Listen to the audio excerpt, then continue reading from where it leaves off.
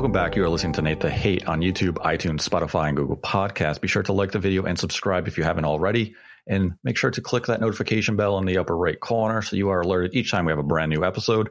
And today we're going to talk about the Game Awards, give some predictions as to what we anticipate or potentially even know that will be at the show. And for this episode, I have my co-host, Modern Vintage Gamer. Hey, what's up, Nate? Great to be here. And joining us is our good friend from GamesBeat, Jeff Grubb. Hey, how's it going?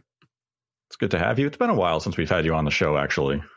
Yeah, it's been a few months. Thank you for giving me a break. I feel like I've been everywhere for a while, and I needed one. But happy to be back, though. I'm glad to hang out with you guys, talk a little bit about the Game Awards, what we can expect. Are we going to make any predictions for who's going to win, or are we just going to talk about the commercials? That's a good question. I think we can predict who's going to win, and maybe we'll get your picks, Jeff, because I know you would have submitted yours in for GamesBeat. So. Yeah, I could give my specific point of view, but I can't say what we voted for as a site. Got it. I can give what I think could win and what I want to win. I could do that. Oh, you can't show us your Hall of Fame ballot? Cannot. Yeah, I think maybe once it's over, I could probably say something. But yeah, before Jeff Keighley will get me and spank me, so I don't want that to happen. Yeah, we don't want that to happen. That would be a very bad thing. And today's episode is dedicated to Shamsa, who generously donated $100 in support of the channel. Thank you for your continued support, Shamsa. And if you'd like to support the channel, we have a Streamlabs link in our description below. Donate any dollar amount. Ask a question. We will answer it at the end of the episode. Donate $100 or more, and we will dedicate the episode to you. And today's episode, once again, is dedicated to Shamsa. But first, ho, ho, ho, fellas. Naughty or nice. 'Tis the season to perform. It's the holiday season, and you don't know what to get as a gift or stocking stuffer? Well, today's sponsor, Manscaped, has the tools to guarantee you win this year's stocking stuffer or white elephant competition. Manscaped is the leader in men's below-the-waist grooming, and they have served more than 4 million men worldwide. Now, if my math is correct, that's almost 8 million balls. Get 20% off and free shipping at manscaped.com with the code NATETHEHATE, that's one word, Nate the Hate, and MVG. It's my understanding that you have been using Manscaped products this winter season. Nate, Manscaped's best-selling product this winter season is the Performance Package 4.0, which is at the top of every man's wish list this year. And inside, you will find their lawnmower body trimmer, the best trimmer on the market for your balls, butt, and body, and the weed whacker, ear, and nose trimmer. And, of course, we can't forget the world-famous Crop Preserver Ball Deodorant and Crop Reviver Ball Toner to maximize your ball hygiene routine. Stocking stuffers as well. You get the 2-in-1 shampoo conditioner just launched, kill two birds with one stone. The Manscaped Cologne Infused Body Wash, the Shears 2.0 Luxury 4-piece nail kit, the Crop Mops Ball Wipes for your stanky balls, and the Manscaped Signature Cologne. Now, Nate, that is an amazing deal this holiday season. The dads can't stop talking about it. The teens are secretly buying this, and the women will love you for it. So why don't you go ahead and tell the fine listeners again about what we're offering? I must admit, I am partial to the body wash. It is a lovely moisturizing body wash, and in the harsh, cold, dry air of winter, my skin is feeling smooth and refreshed each time I get out of a hot shower. And you can get 20% off and free shipping at manscaped.com with the code NATETHEHATE. That's one word, NATETHEHATE. Be the ballsiest gift giver this year with Manscaped.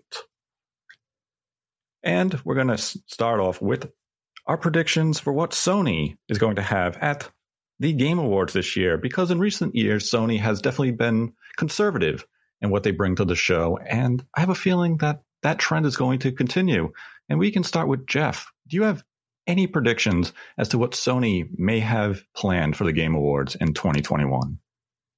I mean, the one thing that I would guess, I feel like is the one thing that you might know more about. So I think I'll pull back a little bit and see if I can think of anything else. Probably not going to be Jumping Flash 3.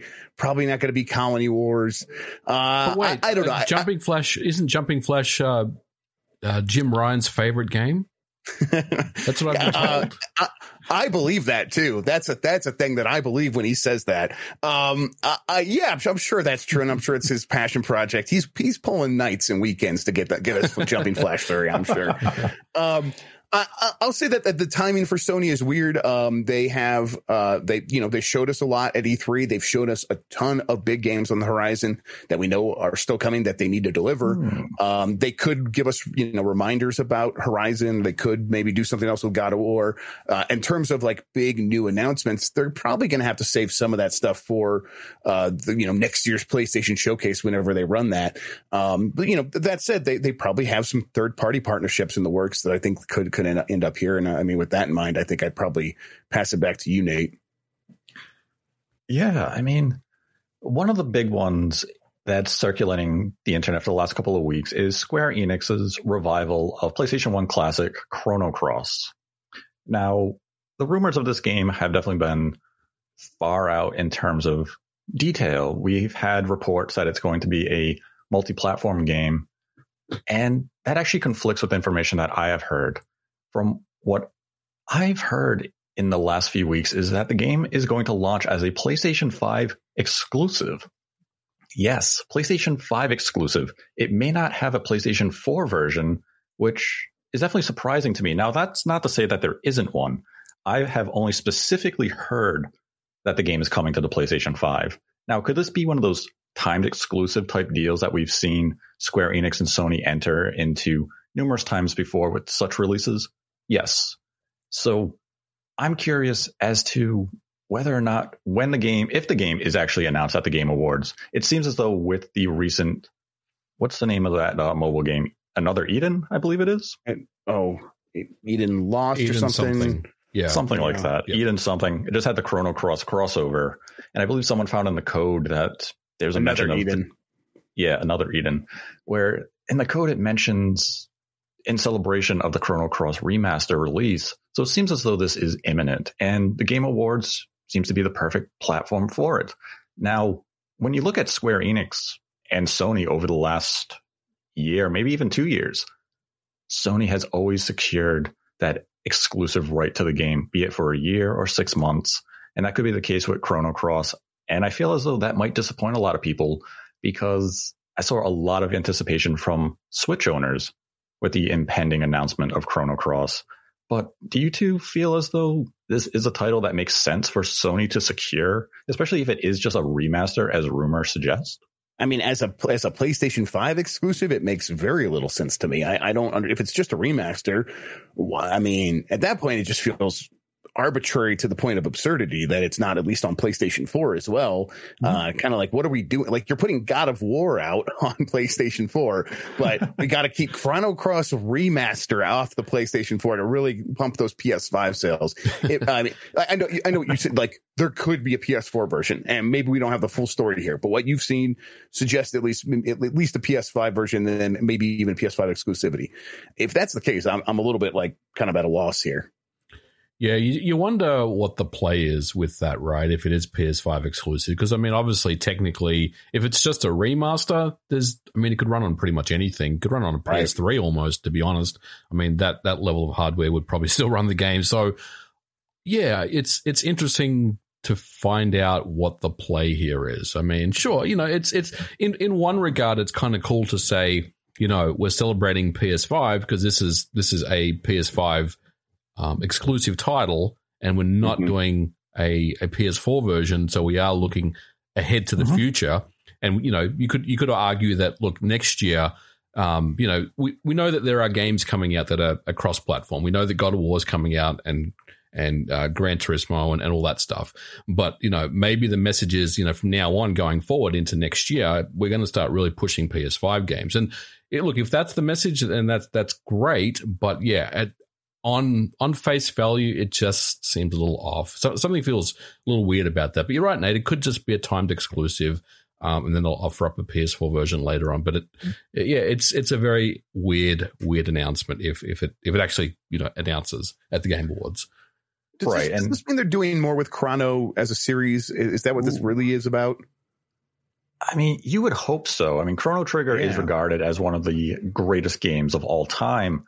And then there's Chrono Cross. Yeah, then there's Chrono Cross, the game that undid everything Chrono Trigger did. Yeah. That's kind of a spoiler if you haven't played Chrono Cross before. I mean, and let's be honest, it probably sold about 100,000 copies. Yes. Right. It was PS1 exclusive at the time. Maybe it was, more than that. I'm being a little harsh, but you know what I'm saying. It didn't sell very well. But I mean, it wasn't a game that everyone played. It's not a game that a lot of people talked about after it came out, let alone after the PS1 generation. It really, really very quickly went back to remember Chrono Trigger. Yes. And that's fine. Mm-hmm. Chrono Trigger's an all-time great, and Chrono Cross didn't quite live up to it. It has its fans, but it's like, if you are not doing something with the Chrono franchise, I don't know why you go to Cross. Like, there's cool, like obviously you do Chrono Trigger, right? If like you're just trying to like get a big pop or something like that. Yep. But then also there's like other like RPGs you could go back to, like a Vagrant story or something like that. You could do stuff like that. That would be like way more exciting because they are fantastic and underrated in terms of like where they place in the pantheon of these games. You could do Suikoden, you could do Alundra. There's so many great PS1 era role-playing games and stuff that you could choose from. So I agree with that. I mean, even from Square's own backlog, you have the Parasite Eve games that have not been revisited since third birthday on the PSP, which really wasn't all that well received. And you're right. Square Enix just has that rich backlog of catalogs, especially when you include the Enix side of things with the older Dragon Quest, which we have seen them revisit. But Chrono Cross is really kind of that type of decision to remaster an older game. And, this title was mentioned in the GeForce leak, along with other titles like Final Fantasy Tactics, Final Fantasy IX Remake. So it does seem as though Square wants to pivot back to that PlayStation 1 generation and really revisit some of these classics. But you do kind of wonder, what is the value of Chrono Cross in a world without a modern Chrono Trigger? And I mean, that's the thing. Chrono Cross is the sequel to Chrono Trigger. It's odd to bring us the sequel without first introducing us to the prequel. It sounds like there are reasons why they can't give us Chrono Trigger. Maybe there's other parties that are involved that maybe are holding it back.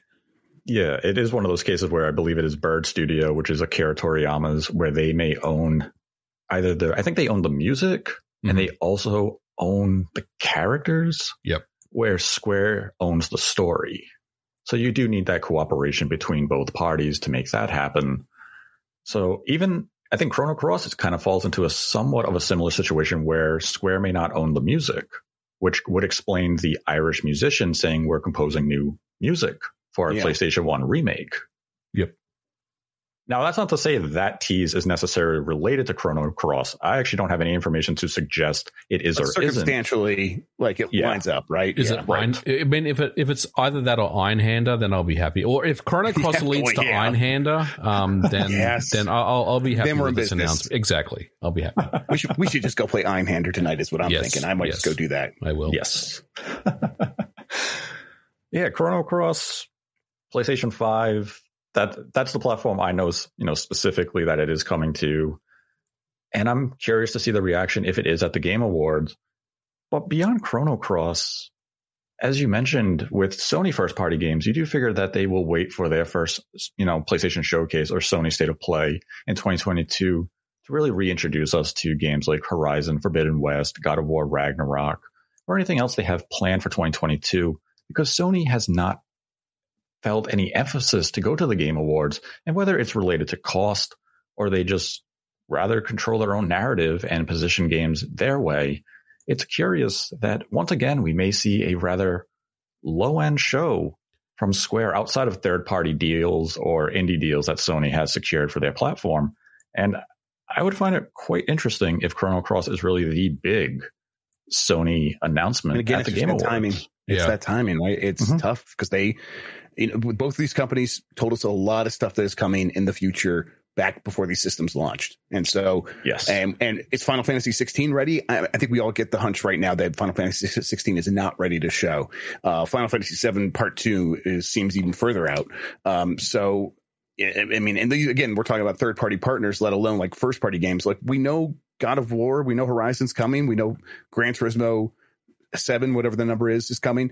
I mean, they need to get those games out before they can really start making new promises, it feels like. So after Horizon comes out, I do expect them to begin talking about the future again, and that'll be right around E3 time, and a little bit later is when they'll do the PlayStation Showcase. That's when they're going to make these big new announcements. Probably not at the Game Awards. We'll be back after a quick break.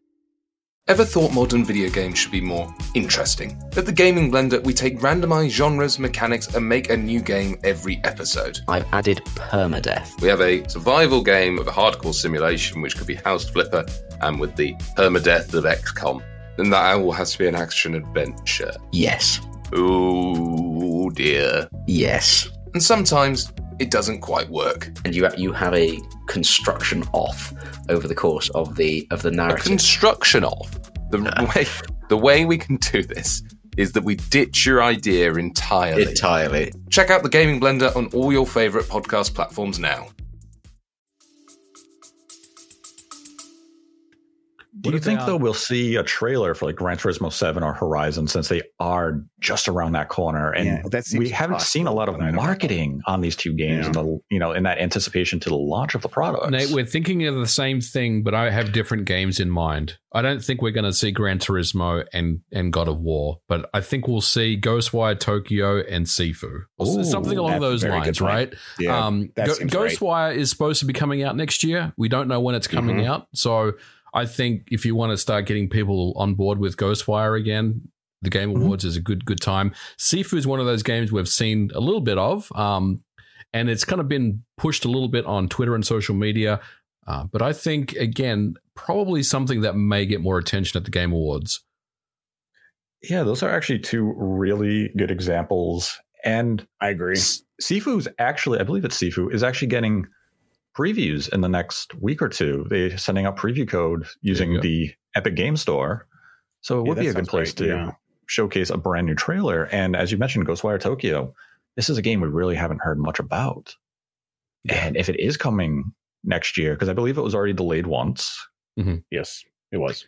So it's the perfect time to really reintroduce us to the concept and allow those new PlayStation 5 owners who are, getting the system this holiday or maybe purchased it over, the Black Friday weekend, a glimpse of what is to come for the PlayStation 5, because Sony really didn't have that big of a holiday in terms of software releases. The last major release for the platform, I guess you could go back to Death Stranding Director's Cut or maybe Kena, but it's definitely lacking in terms of that major release factor that we typically see from companies this holiday. So Sony really needs to pivot and get people excited about what's to come in early 2022.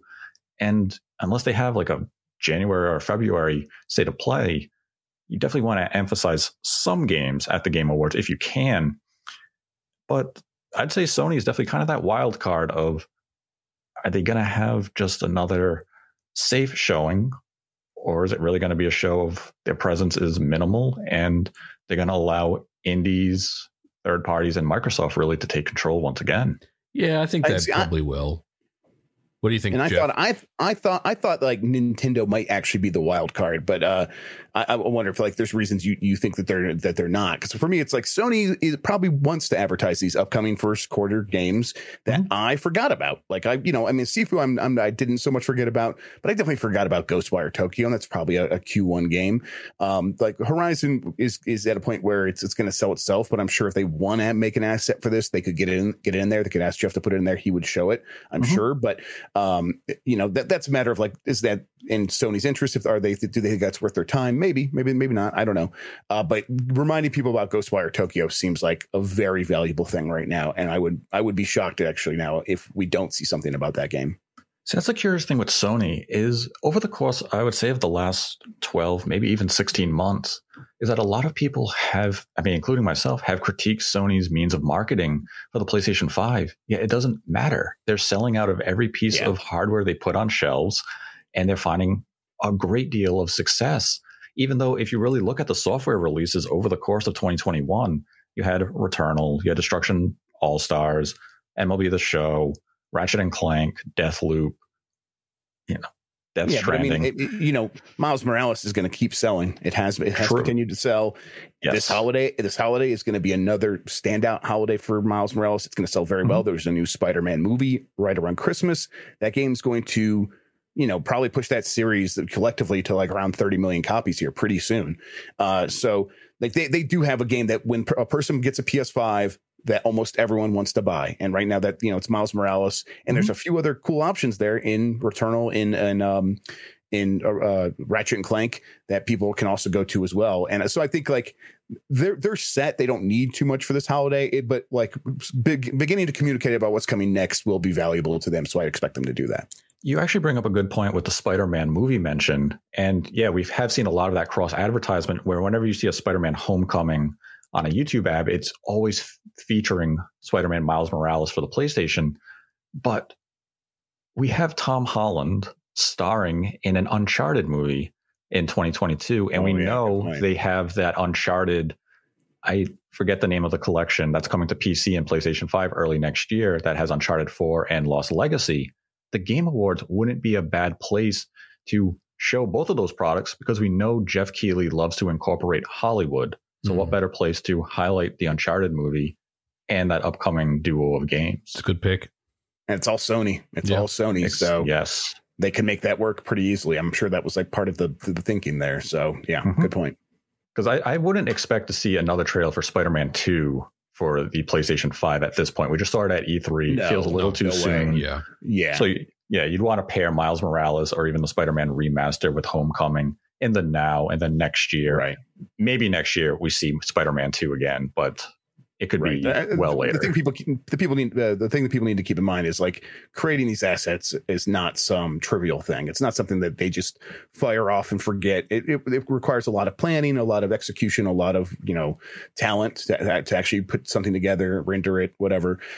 So yeah, it's not something that they'd be like, oh yeah, let's just do another one of those. They really think, they take their time and they really think about it, and it's time and money, and they're not just going to waste that doing basically the same thing they did at E3. So I think you're right about that.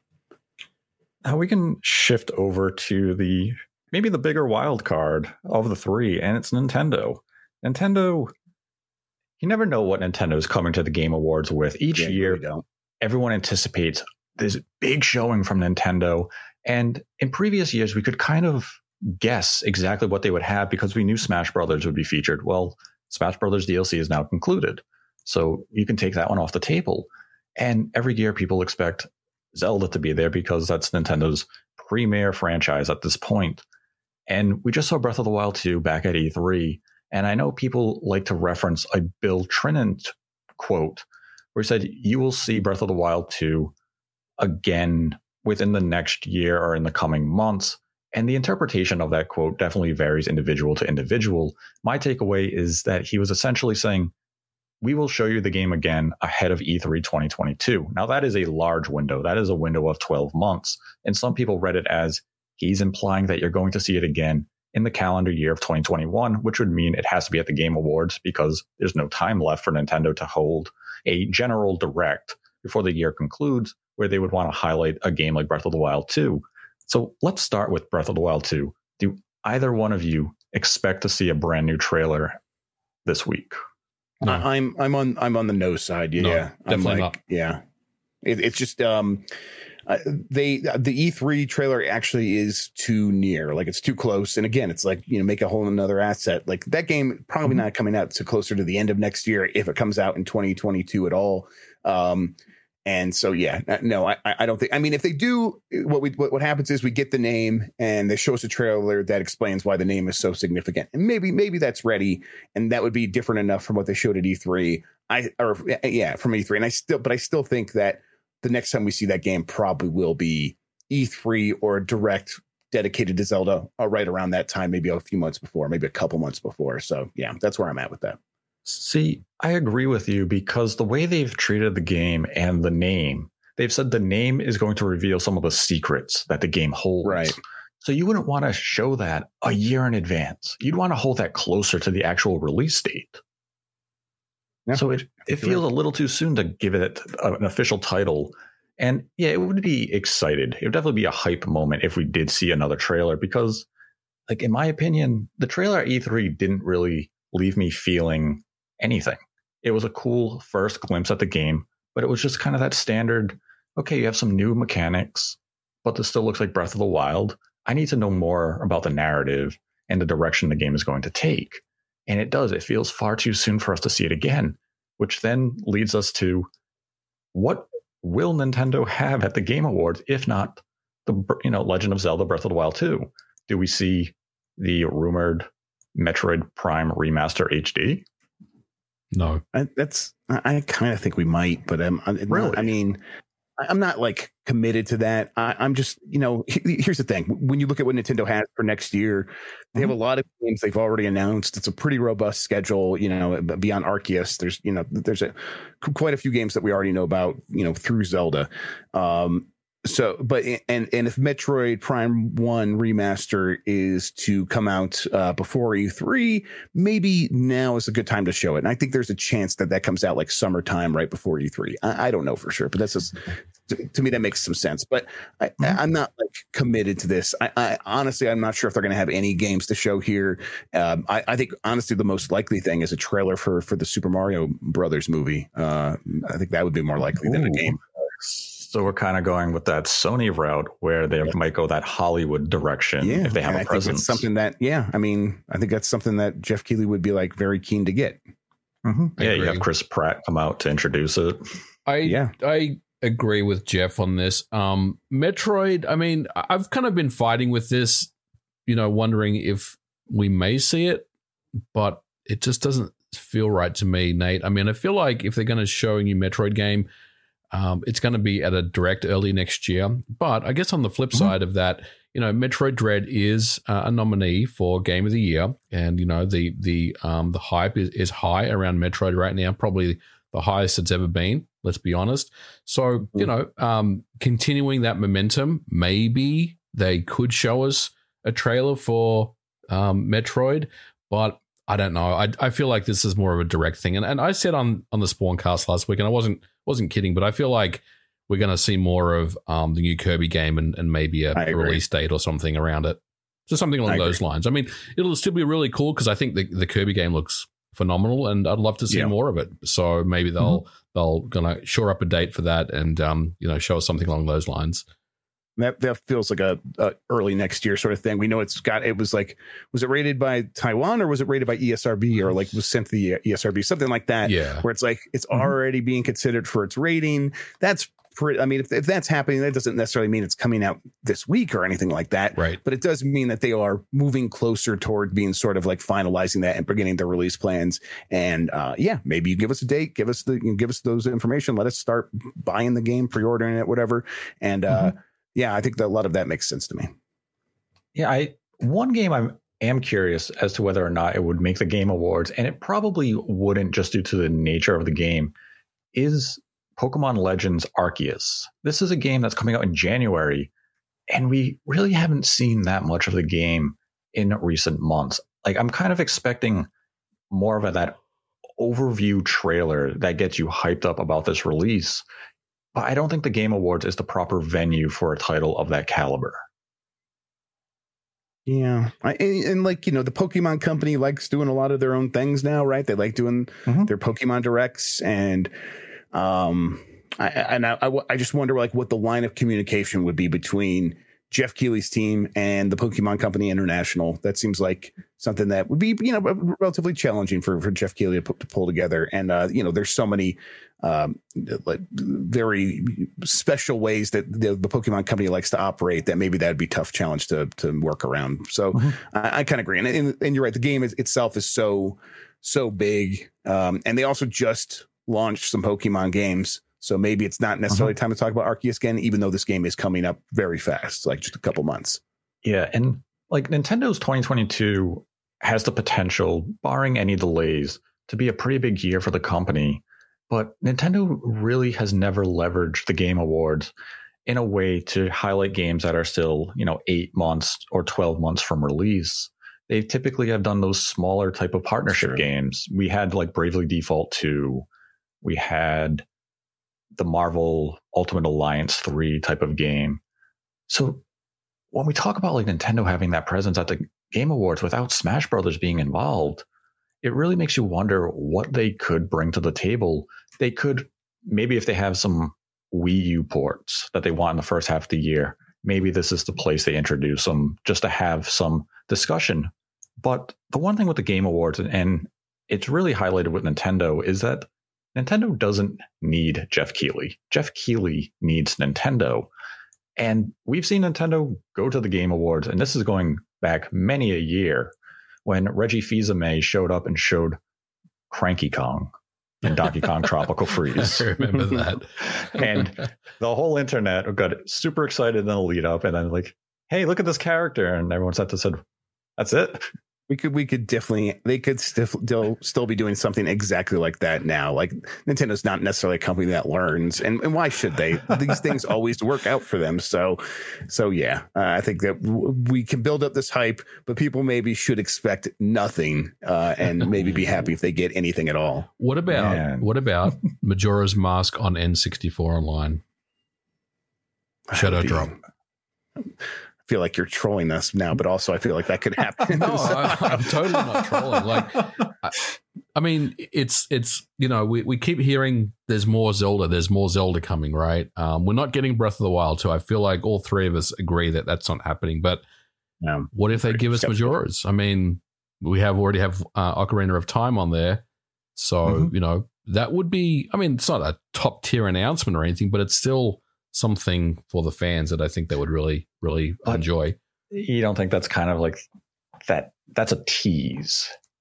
You're gonna tempt fans with Majora's Mask at the Game Awards, and then everyone's gonna sit there and be like, oh, "This means we're gonna get Breath of the Wild too." And you're gonna see Jeff come on stage and like, now the award for best tease of 2021, Nintendo. Like. And that's true, and Nintendo's been very good about that recently, right? Where they're like, when they know that people are going to be expecting that, they're like, okay, here, you're not going to get that. We'll talk about it at this time.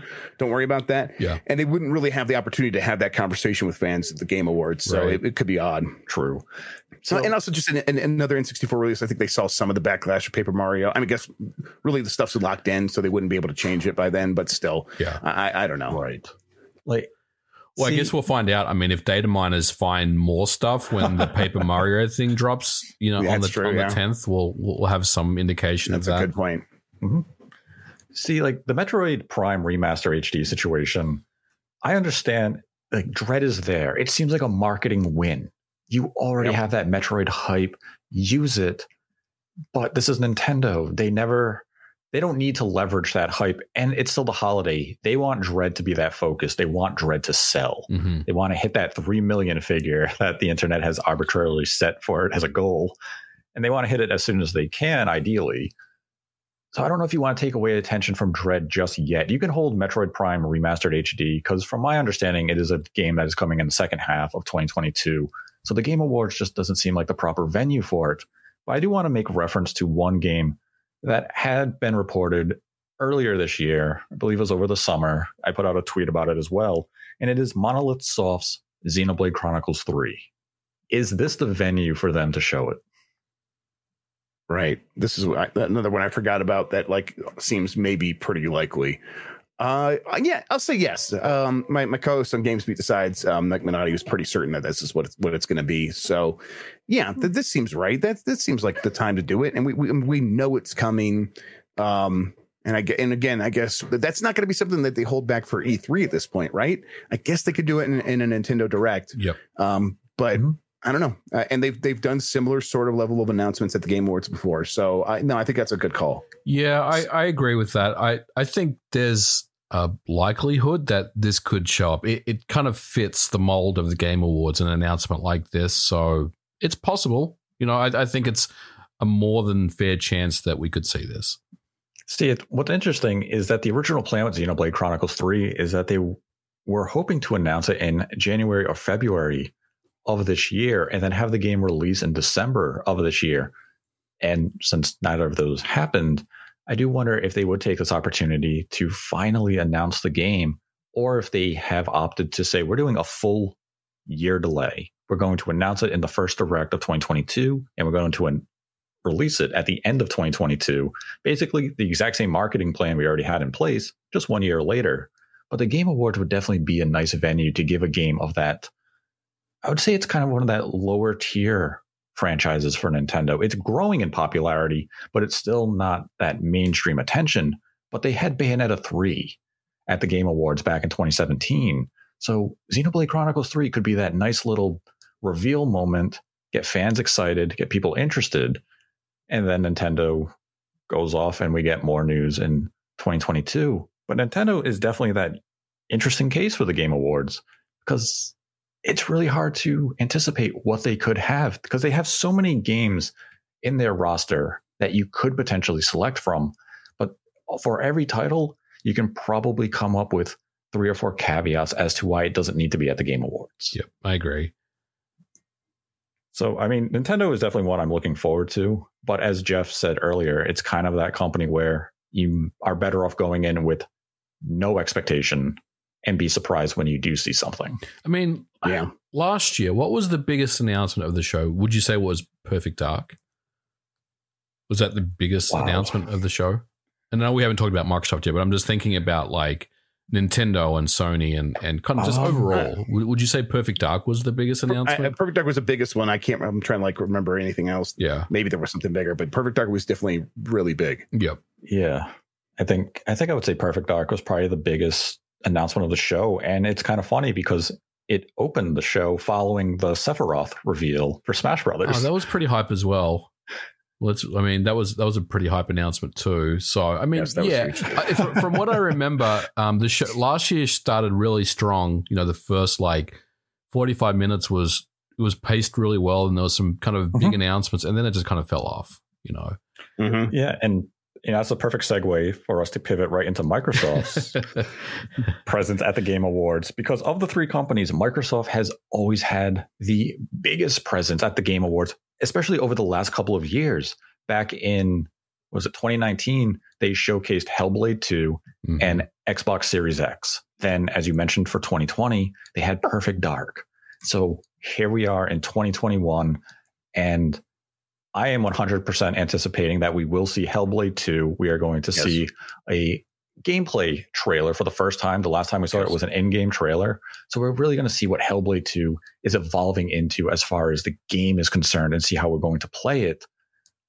But are we going to see anything beyond Hellblade 2 from Microsoft at the Game Awards this year? Well, hold on a second.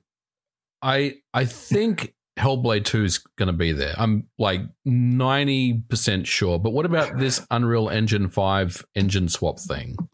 Like, do you think that's... I mean, I know that announcement was maybe a year ago now, and they've probably had time to get something ready for the show. But do you think they have had enough time to, you know, get something prepared? Yeah. Okay. Yeah. I'm 100% expecting that we will see a gameplay trailer.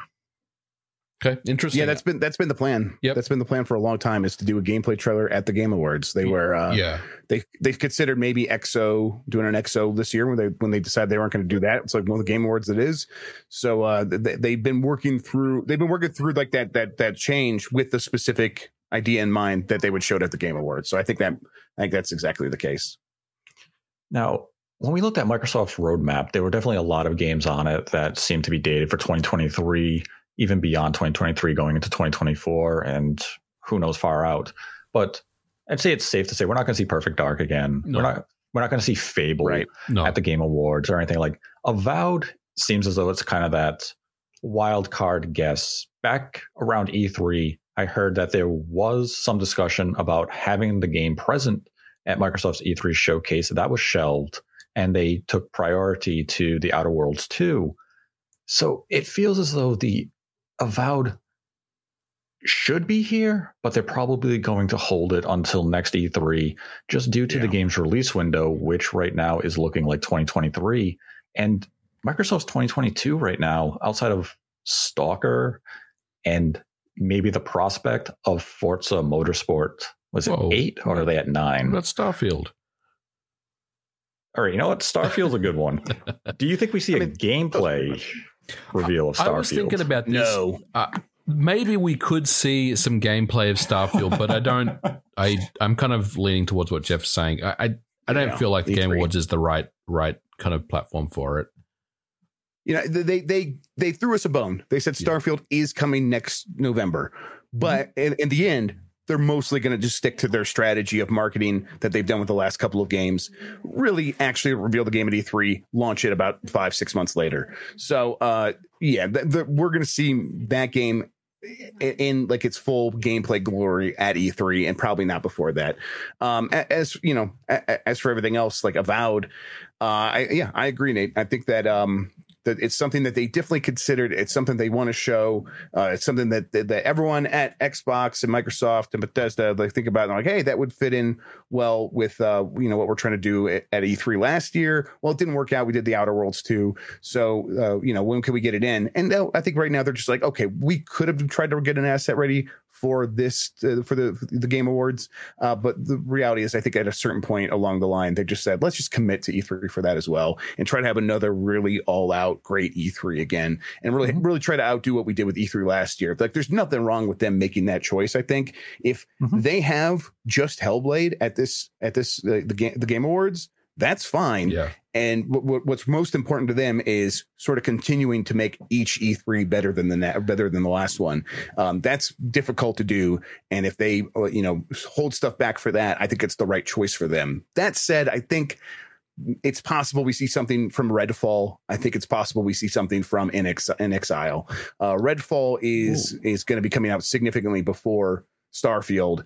And, barring any delays, a gameplay trailer now, 6 months after the reveal, about 6 months more before it comes out, 6, 7, 8 months before it comes out, that feels right. And if we don't get it now, that's probably something that happens early next year. So kind of why not now? Yeah, Redfall is kind of one of those projects I forget they actually announced. Right, yeah, and that's because I think that's exactly why the Game Awards makes a lot of sense for it. Same thing with Ghostwire Tokyo. It's a similar situation, I think. Now, do you think Microsoft could potentially lean into some Game Pass announcements at the Game Awards? They did put out a tweet today saying that they're going to have several PC Game Pass announcements at the Game Award, but they emphasized PC, nothing about console, which is definitely curious. I wonder if that's just like, that's what's available right now. Yeah, that's a good point. But I mean, I don't know if they did not tease console. I bet there won't be any console. Yeah, I agree. Look, I think there will be some Game Pass announcements, and maybe not necessarily the ones that they were teasing just for PC. There may be some console-centric ones. I mean, that kind of fits the mold of the Game Awards. But look, you said Hellblade 2, right? If that's all we got, then, we're pretty happy. I would agree with that. I mean, I know I'm kind of harping on last year, but remember last year when Keighley was saying, there's 17 world premieres and all this stuff. And the only thing I remember from last year is Sephiroth and Perfect Dark, and that's not to disrespect any of the other games that were shown. It's just what I remember, so. No, and that's how it works. Absolutely. Exactly. Like he's a salesman. He's selling his show. Yep. And he can't downplay like to his partners. Like he can't be like, oh, there's 2 real good games and then some, you might care. Like, so this is the conversation. This is what it's always going to sound like before the Game Awards. Of course, yeah. Right. I think there's a strong chance that maybe this year has 3 or 4 things that feel like they're pretty big instead of just 2 things. But, a lot of that show is gonna be sort of waiting for the next big thing after just getting hype about that thing and being like, oh, okay, they kind of shot their load and now we're waiting. And that's fine. That's the reality of this thing. And I've accepted it. I think there's going to be a ton of things that if you care about that series, you're going to care. Yeah. And there's one there that I think Microsoft might have been involved with. I don't think they're involved with anymore. Alan Wake 2. This is something I leaked before. I think there's a chance that could show up. I think that's Epic is actually handling that. So I don't think it would be involved with Microsoft at all. But that's like one that's like, okay, so that level of game seems like it's going to be the kind of thing that could show up here. And if you care about Alan Wake, you're really going to be happy about that. And if you don't, well, it's just another game that sort of fills out this roster that you're going to be like, okay, I mean, I get it, but it's not for me. Yep. That's actually one of the titles I was going to bring up when we went over to the third party side, is that Alan Wake 2 will make its grand reveal at the Game Awards. And the release of the Alan Wake remaster, it wasn't just a random occurrence. They wanted to introduce fans to the franchise because they wanted to announce the sequel this year at the Game Awards and make that a big headliner for the entire show and get people excited about the future of Alan Wake, because we know Remedy has wanted to make the sequel for a long time. But Microsoft, because they had control of the IP, they couldn't do it without their permission and funding. And when they finally got that IP back in their control, this was a project that they have been eagerly wanting to work on.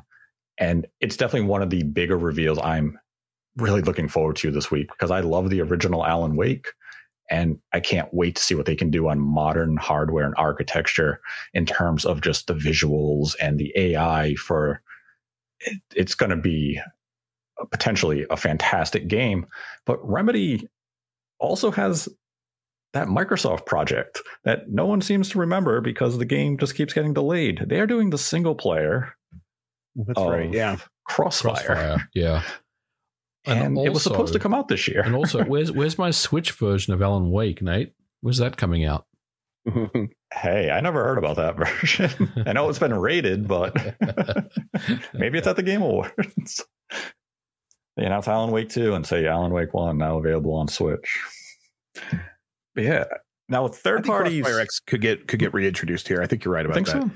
I think so. I think it's possible. I think it's time. It definitely, I mean, I know they slated it for 2021. And then we just never saw or heard from it again. And that goes, it has a multiplayer aspect. And then there's the campaign aspect. Right. And we haven't seen an update on either one. So it just feels like a good time for them to come out and say, we finished the campaign on Crossfire. This is behind us. Our new focus is Alan Wake 2. And all of a sudden, Remedy's kind of, back in the driver's seat, getting fans excited about the projects they're putting out because they definitely feel as though, I know Quantum Break. I enjoyed Quantum Break. I know a lot of people didn't like the television show aspect of it. I thought it was great the game when it came out. I think it's a great game. Yep, I loved it. I mean, it's not at the highs of the Max Payne 1 and 2 of Remedy days, but I thought it was a fine product. Well, I think Alan Wake 2 is going to excite a lot of people when they see it later in the week. And third party and indies really seem to be the stars of the Game Awards. I agree. Indies are impossible to predict. Annapurna is going to show up with a game because they're at every presentation that's ever hosted throughout a calendar year. So they're going to have some kooky artistic game like us. They just had one come out, Solar Ash, which seemed to be highlighted at every single Sony event in 2021. So I'm sure they're going to have something here. Devolver Digital is also usually at these award shows and presentations. But you never know what an indie is going to bring. Now, for third party, since we covered Alan Wake 2 already, do you think there is a chance Ubisoft finally announces and shows even a teaser of the upcoming Splinter Cell game? Yes. I think it's going to be there. And it's probably just going to be a PNG file with three green dots, but it's going to be there. Yeah. You're just going to hear there might be some motion graphics. There might be some motion, like a PNG moving over a PNG. But I generally agree with you. Yeah. Yep. You think Splinter Cell is going to make it here, huh? Yeah, it's going to get announced. It's going to get announced. It's not. Okay. I mean, it's not going to be anything massive. It's just going to be, like I said, a PNG or something like this. I think it's too early for Ubisoft to make the promise. I think that they still think in their heart. I think they still know in their hearts that they might not fully commit to this, even if they greenlit it. And I've definitely heard that they were testing some Splinter Cell ideas out over the summer. Yeah, they were doing that stuff, but that does not give me full confidence that we're actually going to be playing a Splinter Cell game. I think a Splinter Cell game could absolutely work with the modern Ubisoft framework and still very much be a Splinter Cell game. But I also could totally see them abandoning it and just going back to like Ghost Recon or something, doing yet another Ghost Recon game. They committed Prince of Persia, so why can't they do this? I mean, look at Prince of Persia. It's missing. but I'm arguing the opposite thing. Like, we know that they have a tendency just to make announcements of games that clearly I feel like they did learn from that one that that was maybe a bad idea. We could have just canceled that instead of having to spend more money to actually make it happen. So I don't know. I'm hopeful. I would be very excited if they did it, and even if it was just a PNG, I would be very excited. So I'm hopeful. Yeah, Splinter Cell is definitely a unique case because, as you mentioned, I have heard that they really began development on this project only around E3 time. So it's only a few months. It hasn't been deep into development. We're looking at maybe 6 months at this point. And, how much do you really have? And if you want to commit to it, you can make that announcement to say, we're working on the future of Splinter Cell. It doesn't get fans matter. excited. It doesn't matter what we have. It's the Game Awards. It's Hollywood. It's hype. Yeah, it's true. They had 85 million people watch last year. They're going to want 100 million this year. So that for me is something that I think is ideal for the Game Awards, just to reveal the next Splinter Cell game. Right. Yeah, for that hype factor. I mean, Splinter Cell is that perfect candidate for the Game Awards, but what about Skull and Bones? Is it dead? Oh, yeah. Yes. I feel like probably. I feel that they're trying to find a way to kill it without having to pay a bunch of money back to Singapore or whatever it is. But yeah, it's probably dead. It's dead in whatever it was going to be. Like whenever it comes out, it will be something completely different. Yeah, completely reworked, revamped. Mm-hmm. Probably a total different project that they actually want to make. Like there's just no one there that wants to make the game they were making. So it's like, it just fell apart. Now, do you think Ubisoft could potentially show another look at the Mario Rabbids sequel for the Switch at the Game Awards? Or do you think that's something that Nintendo may have a little bit of say in, and they would hold it for, depending when the game comes out next year, they would hold it for the first Direct or maybe even another showing at E3 because they'd want to keep it closer to the reveal again. When did they show us, when did they announce Mario Rabbids 2? When was that? E3. Yeah. I don't think we're going to see it at the Game Awards. I agree. Now, one game has basically leaked is Sega is going to show the brand new Sonic game at the Game Awards. And this is that horrendous sounding Sonic game. I believe the name was it something like Sonic Frontier or Sonic Renegade or something like that? Sonic Frontiers. Sonic Frontiers. Not that I would know anything one way or the other. So that appears that it's going to be at the Game Awards. Any excitement for this game? I've never been a Sonic guy. No. I have a little bit of excitement, but it's Sega, it's Sonic. I have to be really kind of, I don't know, just my guard's up on this one. Oh yeah. I don't know how this is going to go. Every time we think we're going to get something cool from Sega and Sonic, it's like, download these wallpapers, for your computer and these ringtones for your phone. So I don't know what to expect from this, but hopefully, they surprise us. Yeah, Sonic Rangers, based on that play test that was posted on 4chan. I believe there's another one on Reddit where they described the game and the basic premise. It just sounded dreadful. It continues to show that Sonic and Sega just have no chemistry with each other and the direction they want to take this franchise. Sonic Mania was a return to form. It was a fantastic game. Just make a sequel. Stop trying to innovate with these 3D Sonics in ways that don't connect with the franchise's core because you have not stuck the landing in 20 years. Yeah, you could really just kind of take Sonic Mania to the next level and just let it just build on those ideas, come up just prototype a million different ideas, take the best, make a game based on that. And I think that would really work. That's what I would be excited about. Otherwise, whatever. I know they got to keep feeding the Sonic IP beast, but right. I'm not going to be too interested. Now, one thing it is, since it's related to Sega, is the Atlas branch. Every year, it feels as though we have Persona have a presence at the Game Awards, and it's the 25th anniversary of Persona. So I am expecting Persona to have a presence here. Just say it. What do you think is going to happen? I don't want to say it. Just say it. We know it's probably not because it never does. There's some witch's curse on this franchise that is preventing it from going anywhere that anyone would care about. It's so bizarre. Does it get announced for Game Pass? Does it get announced for Switch? Persona 5 Royal? Is this the time? No, it's not. Yeah. Damn it. It can't be the time. It'd be great, but it just doesn't feel. Maybe Persona 5 Strikers comes to Game Pass. Yeah. God. Because that'd be kind of exciting for people. But people love that game. Yeah. But earlier this year, there was a rumor out there that Atlas was looking to revitalize an older game, Persona 4 Arena. Huh.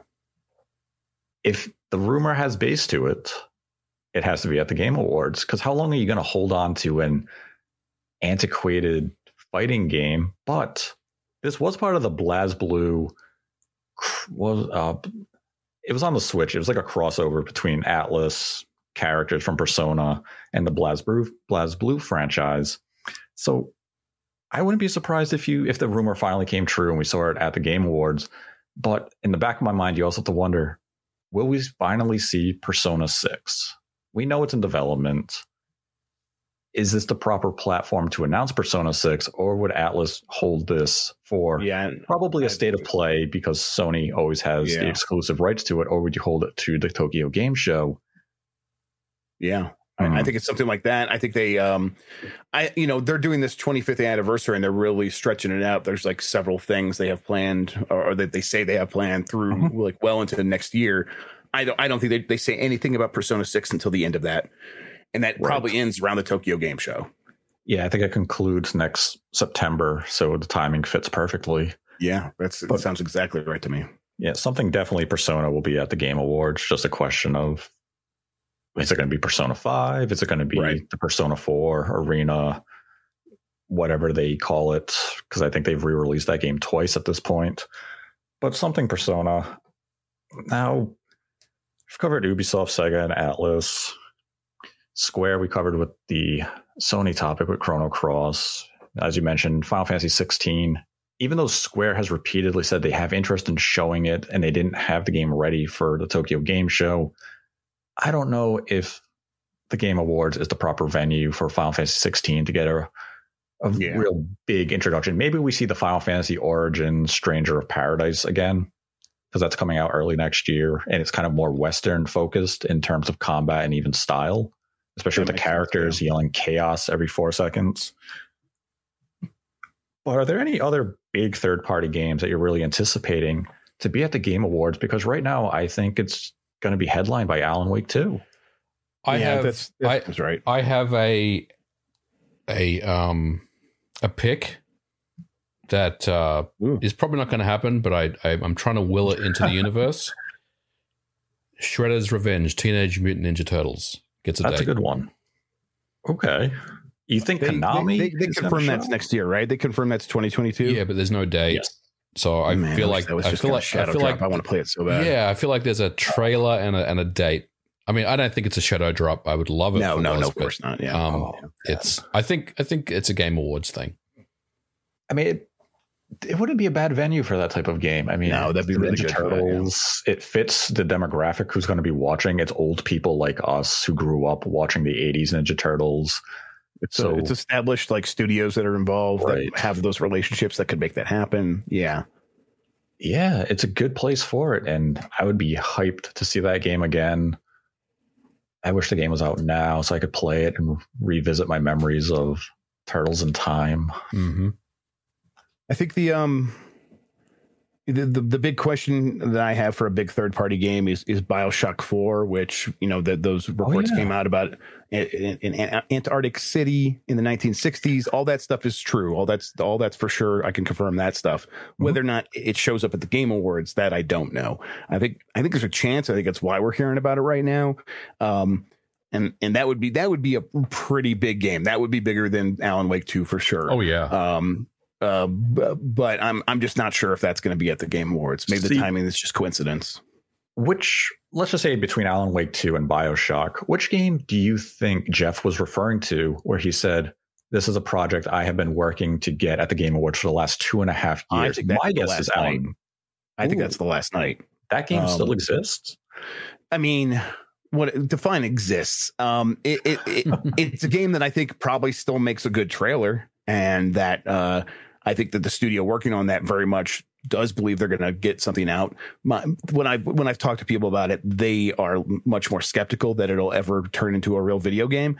But the people in charge of making that game think that after all the buzz for it from whenever that was, like 2017, whatever it was, around then, they think that they could get put another trailer out, get a lot of publisher attention, and get a lot more money than they were getting from the publisher they were working with, which was I can't remember their name now, but they broke up, whatever it was.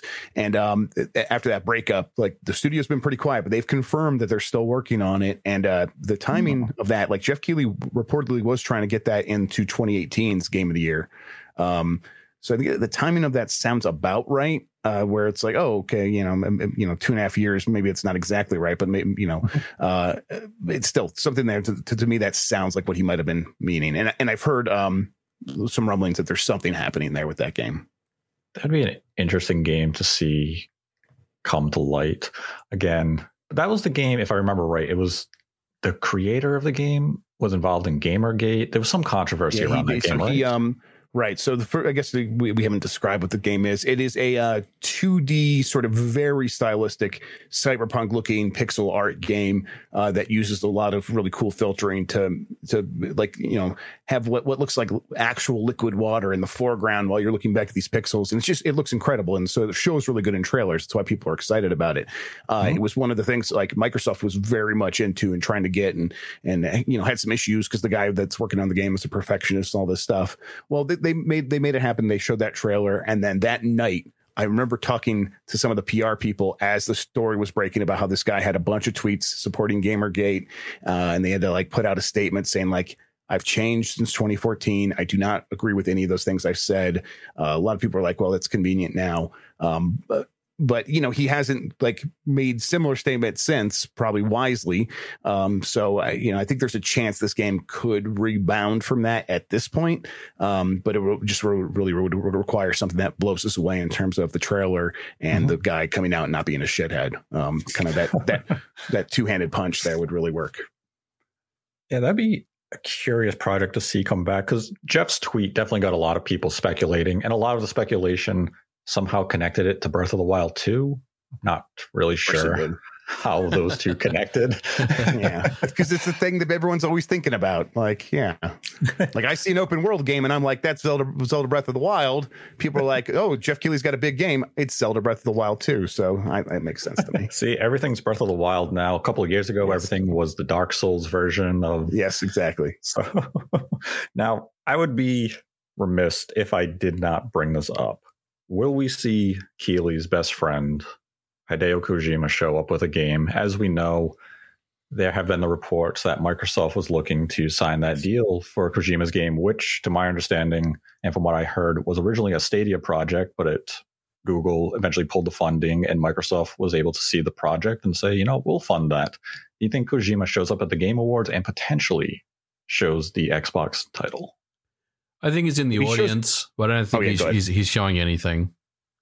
Yeah, if he shows up at the Game Awards, it will not be with the Xbox deal. The deal is not finished yet. They're still talking about it, but it's requiring a lot of back and forth between two languages. I talked a lot about this on a Grubb Snacks a few weeks ago. So if anyone's interested, look that up. But it takes like Sony was able to get a deal together with Kojima pretty quickly because Sony has people who do deals in Japanese legalese, like ready to go. Microsoft, it requires a lot more going back and forth because at the end of the day, Matt Booty has to sign off on every change. And if something needs to be finagled a little bit, well, that's got to go through multiple layers of lawyers that speak different languages. And it's a really challenging thing. So it's taking some time. It's not going to be ready. And even if it was, it's still so early. Like he would just be kind of saying some weird concept off his head, which is, I guess, maybe what you want from Kojima when he shows up on stage. Like, go and make the wildest promises you possibly can. But I don't think anyone involved in that is ready at this point. That doesn't mean he doesn't have some other project. He is in no way exclusive to Microsoft as a creator, even if this project might end up being exclusive to Xbox. So maybe he shows up with something else. I don't know. How about the indie darling of 2021, Abandoned? No. No way. No chance in hell. Jeff Keighley, I think, is like feeling burned about ever associating himself with whatever his name was. The code name for Hassan. Hassan. Whatever his name was. Turkish for Kojima. How quickly we've forgotten poor old Hassan. All he tried to do was get some Twitter followers. Yeah, it worked. It did work for a minute. He had a fantastic marketing campaign until he said, I'm releasing a demo today. And then when the demo was supposed to drop, he said, oh, it broke. He's waiting. And then it was the video. He did a really good sales job. I agree. Yes. But man, that app, that was the whole thing. It was the greatest marketing campaign of all time because Hassan really didn't do anything. It was the community who built up all the hype and anticipation around a project that Hassan and Blue Box Games were pretty transparent about. We're not making Silent Hill. They had that willingness, though. They had the willingness to engage when a lot of studios would not. Like they would not just know better. I think that Hassan at this point, I think they knew what they were doing based on like looking at the history of that studio. We don't have to go over Abandoned a million times again, but yeah, no. It's not going to be there. Damn. What about Silent Hill? No. Wait, you're saying I think, no? Konami, the one studio in the world that is not on the advisor board for the thing, it's going to show up. Yeah, they're going to come with the big Silent Hill reveal. No, I mean, Silent Hill is still a thing that exists. It exists. Yes, I can back you up on that. I've heard that as well at this point. Take that, MVG. It doesn't exist. Come on, guys. Only Team Nate on this because I've heard the same thing now at this point. So it exists on my PlayStation 2. How about that? A new Silent Hill exists. Andy Robinson has reported. Gamatsu has reported it. We have Jeff Grubb now backing me up. Backing you up, yep. He's on Team Nate. Team MVG is sitting in the corner like a sad Sutherland. Big old goose egg. Yeah. Like a sad Sutherland. I mean, you have to remember, Konami was supposed to attend E3 this year. And then a few weeks before E3, they said, we're not going to be there. And they haven't announced anything this year. So whatever they were planning either got delayed significantly or they're just waiting for the third rename of whatever their football game's called now. The Sun is in Your Hand 3. Yeah. Hell yeah. Can't wait for that. That's a Kojima game. No, they can't do that, right? It is a Kojima game. Never mind. So do you think EA shows up with anything? I believe last year we saw Dragon Quest, was it 4? We saw another glimpse of? Yeah, I don't think Dragon Age is ready. Dragon Age. There's a weird thing happening right now where I am hearing very conflicting things about Star Wars Jedi Fallen Order 2, where some people who know stuff are saying it's going to be there. And then I talk to people who know stuff about, that game and EA, and they say it's definitely not going to be there. So I'm like, I don't know. At this point, if I had to put money on it, I would say it's not going to be there. Like that's where I would bet because that's my trust in that situation. But at this point, I'm also be like so shocked if the people I've heard this from would be wrong about it being there too. It's like it's that conflicting. So I don't know. Like I don't think any EA has anything else they could show, and that's the game I've heard was always going to be shown early next year. But so EA's probably not there, and if they are. Maybe Vince Zampella is sitting in the audience and tells us something about that Star Wars game. Maybe that's how that goes down. I don't know. What about Dead Space? I'm not anticipating anything because that feels as though they're going to hold it closer to the actual release to have, a bigger impact. They announced it when they did to really intrigue fans and say, we're bringing back Dead Space, excite people. And they also want to take away behind the scenes thing like a few weeks later. And that was like the big sort of like, here's what we're going to give you for now. Yeah. And then now you're going to wait a year before we show it again. And it felt as though they wanted to take away a little of the hype and attention from the Callisto Protocol.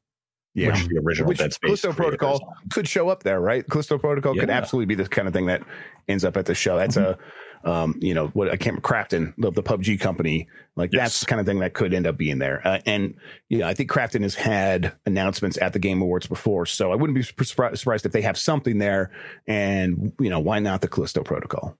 Yeah, we see a lot of like Chinese indies kind of show up at the Game Awards because they're willing to spend money to get their, mobile games or their free to play microtransaction heavy PC games, their gacha games. Good investment for them based on the cost to what you're going to get in that like from that audience. I've heard from Western developers too that it's worth it. It's worth it. So developers who have that money can really spend it, and it makes a lot of sense for them. Now, do you think Elden Ring has a showing at the Game Awards? They just had the beta. We had some previews earlier in November. The game comes out in just a couple of months. Do you think this is the proper venue for us to see maybe a new trailer? Or let's just say they went wild and this was a Game Pass announcement, which would be epic and biblical of proportion if Microsoft somehow secured something like that. But I don't think that's ever gonna the Microsoft the relationship there kind of dissolved because of some other outside pressures. So they don't even have the co-marketing deal. So it's, as far as I'm aware, that's true. So it's like it's been a real challenge for them. But maybe Elden Ring, maybe we get a trailer, a new trailer, but that would be it at the most. I feel like at this point they'll do a launch trailer in January and then we'll get the game in February, right? That's so I think that's how it'll go down. Now the last big Western related third party game I can think of that would fit the Game Awards is the Harry Potter title, the Hogwarts game from WB. We haven't seen or heard of that now since the leak.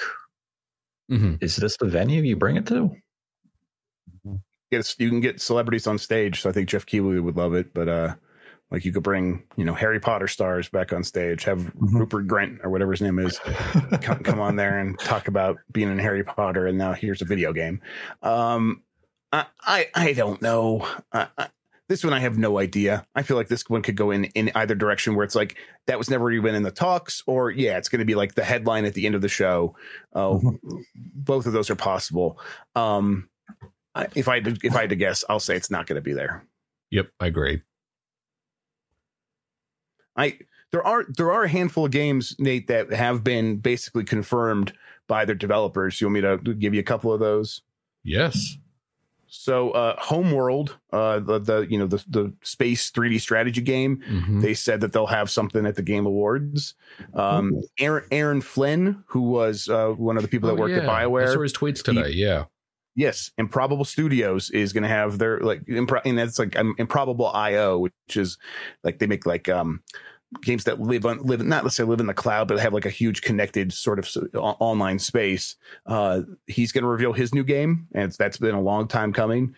I'm trying to see if there's anything else on this list that's not embargoed. Arc Raiders. That's the one from Embark Studios, which is Patrick Soderlund's new company, and he used to be the EA studio boss at Worldwide Studios. He's the one that said, everything has to be on the Frostbite engine, and then he left to go make an Unreal game, I think. So, I mean, he was paid to say that. Arc Raiders. What's that? He was paid to say that. Oh yeah. Yeah. He was paid to say that because he's his name's on the patent. Right. Exactly. So, yeah. So are there any other, third-party companies we may have not touched on, or even prior Western developed games that we haven't touched on that you think could be at the Game Awards? Because right now it seems like we're kind of predicting a rather okay show, nothing extravagant. I mean, that's the thing about the Game Awards, right? Like, we're going to get probably about a quarter of what we've said. Right. And we'll probably walk away thinking, okay, that wasn't terrible. Some good moments. Sting and Imagine Dragons were terrible, but we loved the show. we loved the announcements. For me, I think if we get like a quarter of what we've predicted, and I think, I would walk away feeling pretty good about it. I agree. That's right where I'm at, where it's like, this is normal for the Game Awards. This is what we expect. We put a bunch of stuff out there that's possible. We get, we get a quarter of that return, like MVG says. And then I still end up feeling pretty good about it, at least the last couple of years, where I'm like, that was fine. Yeah, sure. Like maybe the 1 year, it's like all the stuff was up front, and then there was a long couple of hours before we got anything else to care about. But whatever, there's going to be stuff for everybody, and not everything's going to be for everybody. And overall, I think this year might be trending overall like it's going to have a higher hit rate, but it's not going to be all hits all the time ever. It's not going to feel like a banger E3 probably ever, where it's like, that Microsoft showcase, everyone like it was kind of nonstop, or like PlayStation 2015 and 2016 and 2017. It's not going to feel like those ever, but it's going to get. For an award show, it's going to probably be like, I would rather watch this than the Grammys is kind of where I'm at with this. So. Yeah, I would agree with that. Now we can just talk about what we're expecting to win from some of the categories. We'll go over them all because there's a lot. And I know some people don't really care about certain communities. So let's focus on the bigger ones. Let's start with the best action adventure game, which has Guardians of the Galaxy, Metroid Dread, Ratchet & Clank, Resident Evil Village, and Psychonauts 2. What would you pick as your winner? It's a tough one. Yeah. I feel like this is the one that like Psychonauts 2 is in that it probably has the least chance of winning. I think that people will be like, well, if we're not considering the narrative as part of it, I'll probably be docking it in terms of my consideration. And I should say up front, I'm really bad at like predicting how people will vote. So this is like my terrible reasoning. Yeah. I mean, I said Returnal was going to be game of the year. Jeff, I said people Returnal was going to win as well, and I was like, oh, okay, not even nominated, fine. But yes, based on that list, I think Metroid Dread or maybe Guardians of the Galaxy, because by the time people were voting, I think the Guardians of the Galaxy had a lot of positive momentum, and so maybe there's a chance that Guardians of the Galaxy pulls it out in this one category. I am going to agree with you on that. I think Guardians has got that category as well. I've recently picked up and played the game, and I think like a lot of us, it's kind of really surprised me, and I've enjoyed it immensely. So I think it has a pretty good chance of winning. See, I think I'm going to go with Ratchet and Clank only because the criteria for it was combining combat with traversal and puzzle solving, and the combat of Ratchet and Clank is really one of the game's emphasis. That's a good point. And then you shift into the Clank elements, which is the puzzle solving, and it really kind of just transitioned from one to the other really smooth. So I think I would give the nod to Ratchet and Clank in that particular category. Then we had the best action game, which is for the best game in action genre focused primarily on combat, and it was Back 4 Blood, Chivalry 2, Deathloop, Far Cry 6, and Returnal. I am a big Returnal. Yeah, I'm a big Returnal fan. I want Returnal to win. Will it win? I don't know. I mean, Deathloop could take it. I mean, let's be honest, but I'm going to stick with Returnal. It has to win something. Yeah, I like Returnal. I think it's a very good game. It was never my favorite. I think it's pretty substandard as a roguelite, but as an action game, it is really good. And I think I feel like there's no sort of doubt about that among people assessing the game. So I feel like this is where it has a really good chance of coming across.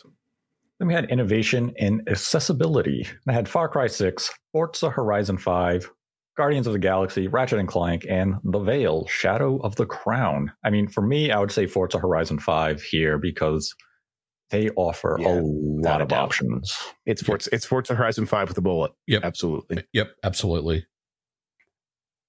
Then they had the best debut indie game, and it was Kenna, Bridge of Spirits, Sable, The Artful Escape, The Forgotten City, and Valheim. Could be The Forgotten City, is going to be Kenna, whatever. Kenna's got it. See, I've been playing Kenna, and I think it is a good freshman effort by the development team, but I'm not in love with the game. I actually loved The Artful Escape, but I don't think anyone played it. The Artful Escape does have a chance because I know there's there is that people out there, like people like you out there, a lot of them, and not a ton, but there's enough that like maybe you could get over the top there. Nate, that's a good point because I think about the Hollywood Reporter and the LA Times. They probably never played Kenna, but they probably played The Artful Escape. So they're gonna, maybe that's gonna take it. And I'm totally kidding, by the way. I mean, The Artful Escape is more of an experience than a game, and maybe that would be used against it. But Kenna was definitely a game I was going into. I was like, I really had high hopes for it. And as I played, I was just like, you're not bad. You're a good first effort. I don't love what I'm playing. I'm enjoying it enough to keep playing it. Yeah, but nothing bad against it. It wasn't immediately it wasn't for me. And I'm just like, Mike's reviewing it. I'll let him handle it. Forgotten City, though, everyone should play that. That's a fantastic game. It's an all-time great for me. Yeah, Kenna for me, it was the pacing. It was just very slow. Yeah. And the combat was too simplistic. I wanted a little more depth to it. And I have the unlockables, so I can mix things up. But it definitely feels as though it is a game from the PlayStation 2 era of gaming. And that's not like an insult to it. Oh, totally fine. Then had the best indie game, which the nominees are Death's Door, Kenna, Inscription, Loop Hero, and 12 minutes, baby. A baffling inclusion of 12 minutes. Yeah, best indie game, best game of the year. What are we talking about? Come on. Whoa. This one, I think this one's going to be Inscription. I think that it's trending pretty positively amongst the vote. Well, not the Hollywood Reporter, but but among the people I know, Inscription's and I love Inscription. I've been playing a lot of it. It's very, very good. If it's not that, it probably is Death's Door. Yeah, I'm gonna disagree with Jeff. I'm gonna say Death's Door's got it. That's just because you haven't played Inscription. That's true. I haven't. Right? I'm going to be honest with you. But has the Hollywood Reporter, has Entertainment Weekly, has the LA Times? Yes. Yeah, good point. I'm going to disagree with both of you. So no matter what, one of us will get it right. I'm going to go with Loop Hero. That game lives up to the hype.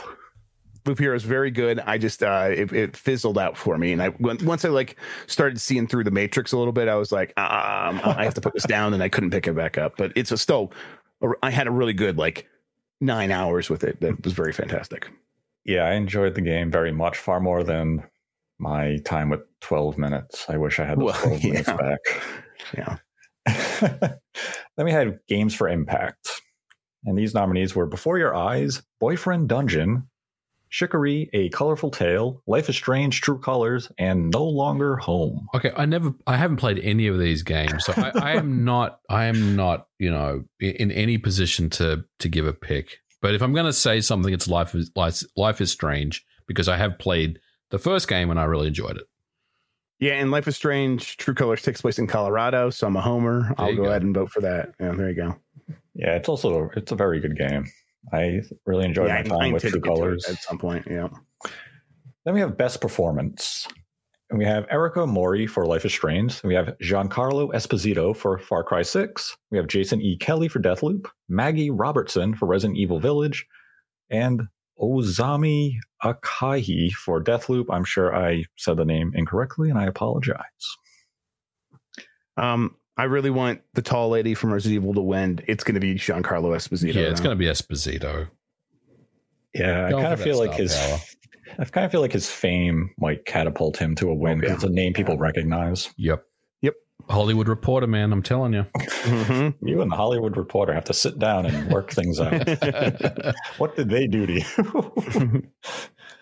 They said the Game Boy Color is a different system than the Game Boy. Hey. Whoa. Hey, I disagree too. Hey, I will point you to the interview. No, I don't want to be pointed anywhere. You can't argue with Nintendo's classification. Watch me. Yeah, exactly. That had Best Narrative, which is Deathloop, It Takes Two, Life is Strange, True Colors, Guardians of the Galaxy, and Psychonauts 2. Yeah, Psychonauts 2. Psychonauts 2 for me. I would agree with Psychonauts 2. I think that's a slam dunk for that one, actually. Yep. Then we have Best Game Direction, which is Deathloop, It Takes Two, Returnal, Psychonauts 2, and Ratchet & Clank Rift Apart. Psychonauts 2 because people know who Tim Schafer is. Yeah, I would agree with that. This is a Tim Schafer game. People know who Tim Schafer is. Psychonauts 2's got it. Then we have Game of the Year. Deathloop, It Takes Two, Metroid Dread, Psychonauts 2, Ratchet & Clank Rift Apart, and Resident Evil Village. Forza Horizon 5. That's not how Halo you say Cruise and Blast. Okay, so in all seriousness, I want Metroid to win, but it's not. It's probably going to be Village. Man, you think so? Because this is a big point of contention on my show where I said I think it's going to be Resident Evil Village, and Mike thinks that's crazy and that it's like the game that barely got in there. Although he's starting to soften up on that point once he saw that it's got like the second most support on the fan vote. I guess I still think it could be Resident Evil Village. I think it has just enough of that moment. It's really hard because I feel like this is not a category where there's an obvious winner. No, but I think I'm going to go with my heart now, and I am going to say Metroid Dread's going to pull it off. Good. Yeah, Metroid Dread's going to pull it off. I really, really want Dread to win because if it wins, I will be excited. Next year is going to be completely stacked with Sony games, right? And Starfield. Yeah. So assuming Starfield gets in, hopefully it does. Yes. Ideally, So I mean, this is the year for Metroid to take the victory. So hopefully it wins. See, like Resident Evil Village was definitely that game that I didn't think had a chance until it won the Golden Joystick Game of the Year. Out of nowhere, it wins that. And that made me kind of second guess myself saying it could win at the Game Awards. Yeah. Yep. But if it's not those two, Psychonauts 2, I think might be the dark horse here, where it's like that one feels like it comes out of nowhere, but just because it like has such a wide broad support from people who love its story and people who love it as a game to play as well. I think that'll carry it a long way. I'm not sure if it'll win, but I think it has a chance. I think it's in the running. And I still think it is a damn shame the highest ranked game of the year, Forza Horizon 5, was not nominated as Game of the Year. Yep. Agreed. Agree. I think if the timing had been different, I do believe it would be in there. Yes. But that might be a topic for a different day. And I'd like to remind all our listeners that you can get 20% off and free shipping at manscaped.com with the code NateTheHate. That's one word, NateTheHate. And be sure to be the ballsiest gift giver this year with Manscaped. We can now pivot into some of the Streamlabs questions for this week. And our first question comes from Jackie G, who donated $1 and writes, "Let's mix it up today. What are your favorite albums of all time?" Jeff, go ahead. When it comes to music, I don't try to catalog stuff in my head. When I begin to do that, like I have done with games, I begin to obsess over it, and it becomes my life. And then I'm like, well, I got to make a career out of this, or else it's going to be a whole waste of time. And so I'm afraid to do that with music, where I try to keep it at arm's length. Where I'm like, when I'm listening to it, I'll enjoy it. When I'm not, I don't think about it too much. That said, the first album the first CD I ever bought was Metallica's Garage Inc., which was just an album of covers. Yep. And I really like a lot of the covers on there. So I'm just going to say that. And, like the White Album and stuff like that by the Beatles. But that stuff's so obvious. I was going to say the White Album by the Beatles, kind of in the same mold as Jeff. I didn't buy the White Album when it came out because that was back in '68. I was born after that, right. But I grew up as a big Beatles fan, and I'm big on the Beatles right now with the Get Back thing. So White Album is my pick. I forgot it's Aja by Steely Dan is actually the real answer for me. Oh, so, there you go. Okay. Yeah. I was expecting you to say Rob Zombie Dragula. Oh, God. Just a single. Kill me now. Yeah. I hate that song. No, you need to come back around on it. It's good again. It's good again. In the back of my Dragula. See, I was going to say Rubber Soul, but we can't say the Beatles. We can. We can. Just rock album. I love that they went when they went back to Rubber Soul. It was like, okay, this is a breath of fresh air again. Yep, it's such a good album. And we then had a $1 donation from Carl Sanchez. Writes, "Hey Nate and MVG, the information might already be somewhere, but I started following you just a couple of months ago. What is your favorite game of all time and why? Ooh. Cheers from Quebec and MVG. Can't say Quake." Favorite album, favorite game of all time? Jeez, these are tough questions. What is your favorite game of all time, Nate? I would say mine.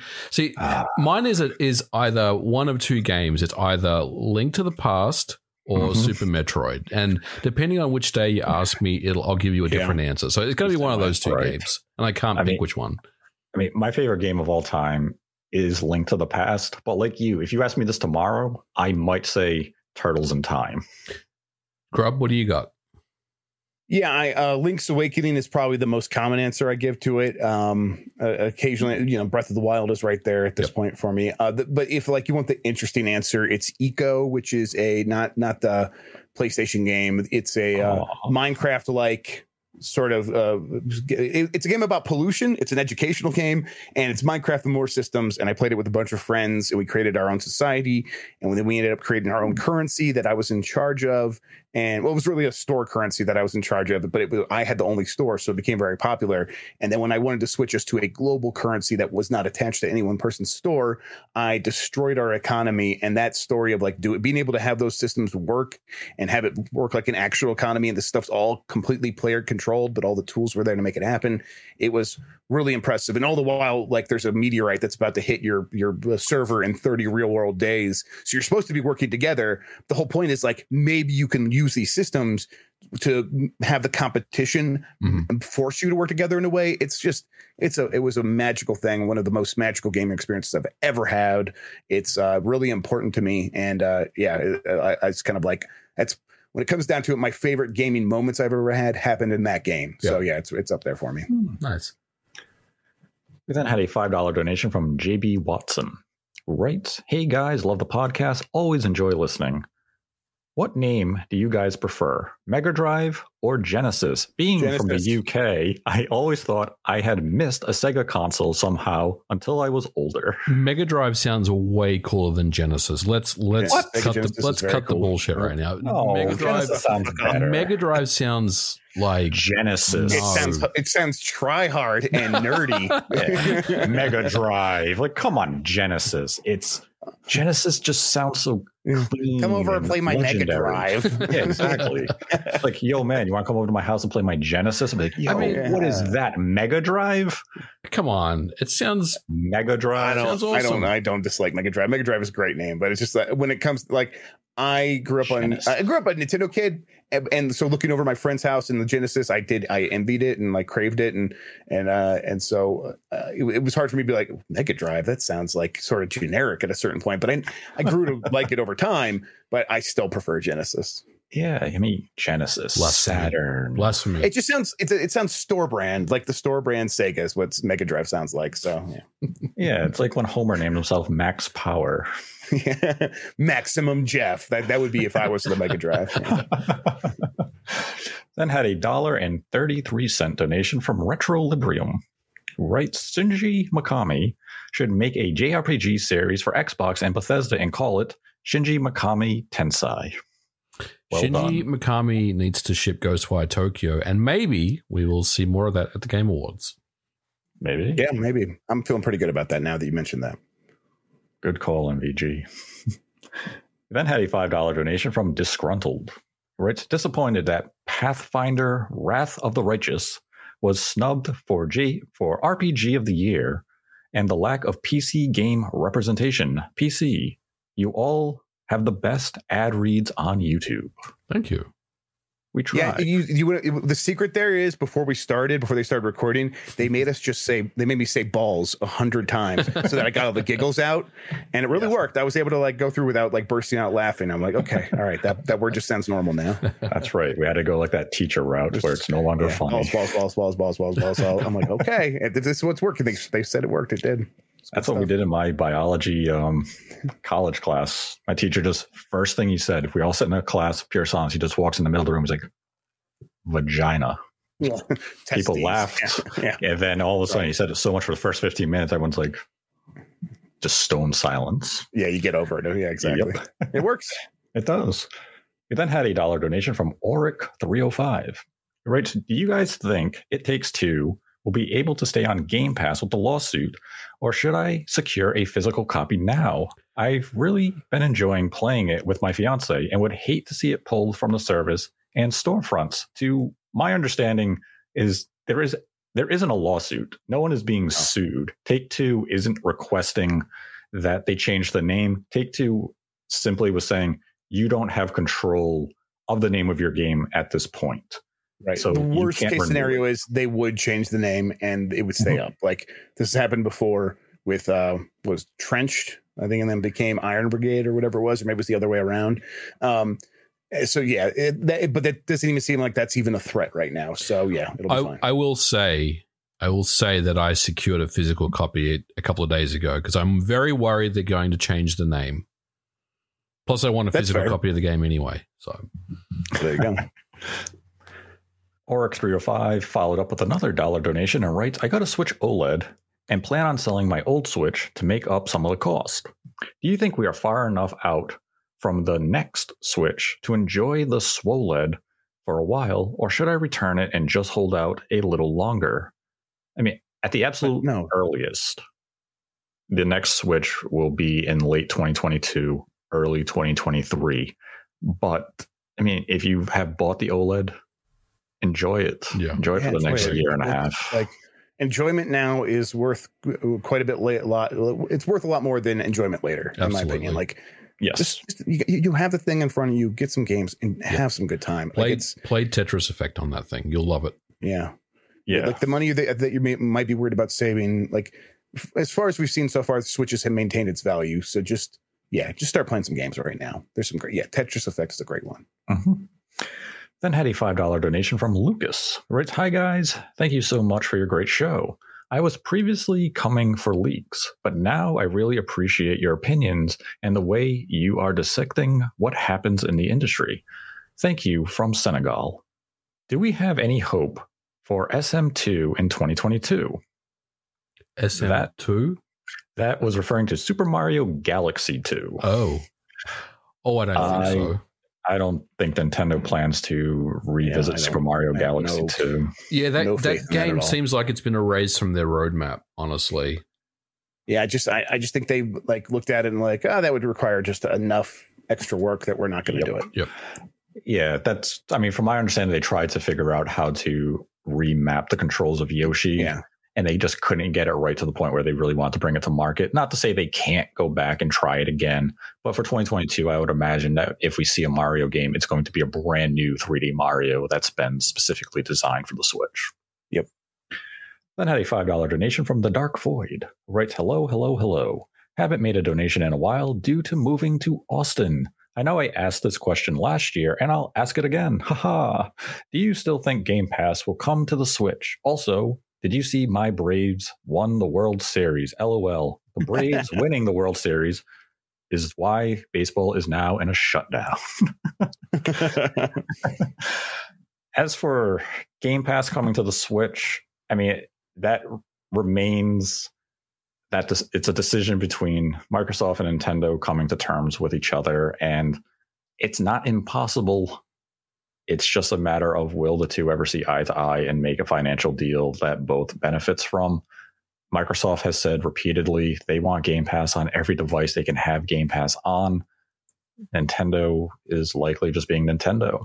I tell you what. If we see GoldenEye and Perfect Dark on the Nintendo Switch Online service, then maybe we'll see Game Pass. Yeah, these things take time, and I think we're going to be years out. But it's like slowly these walls crumble, and it's sort of just entropy at a certain point. Like the path of least resistance to getting money is these big companies working together more closely.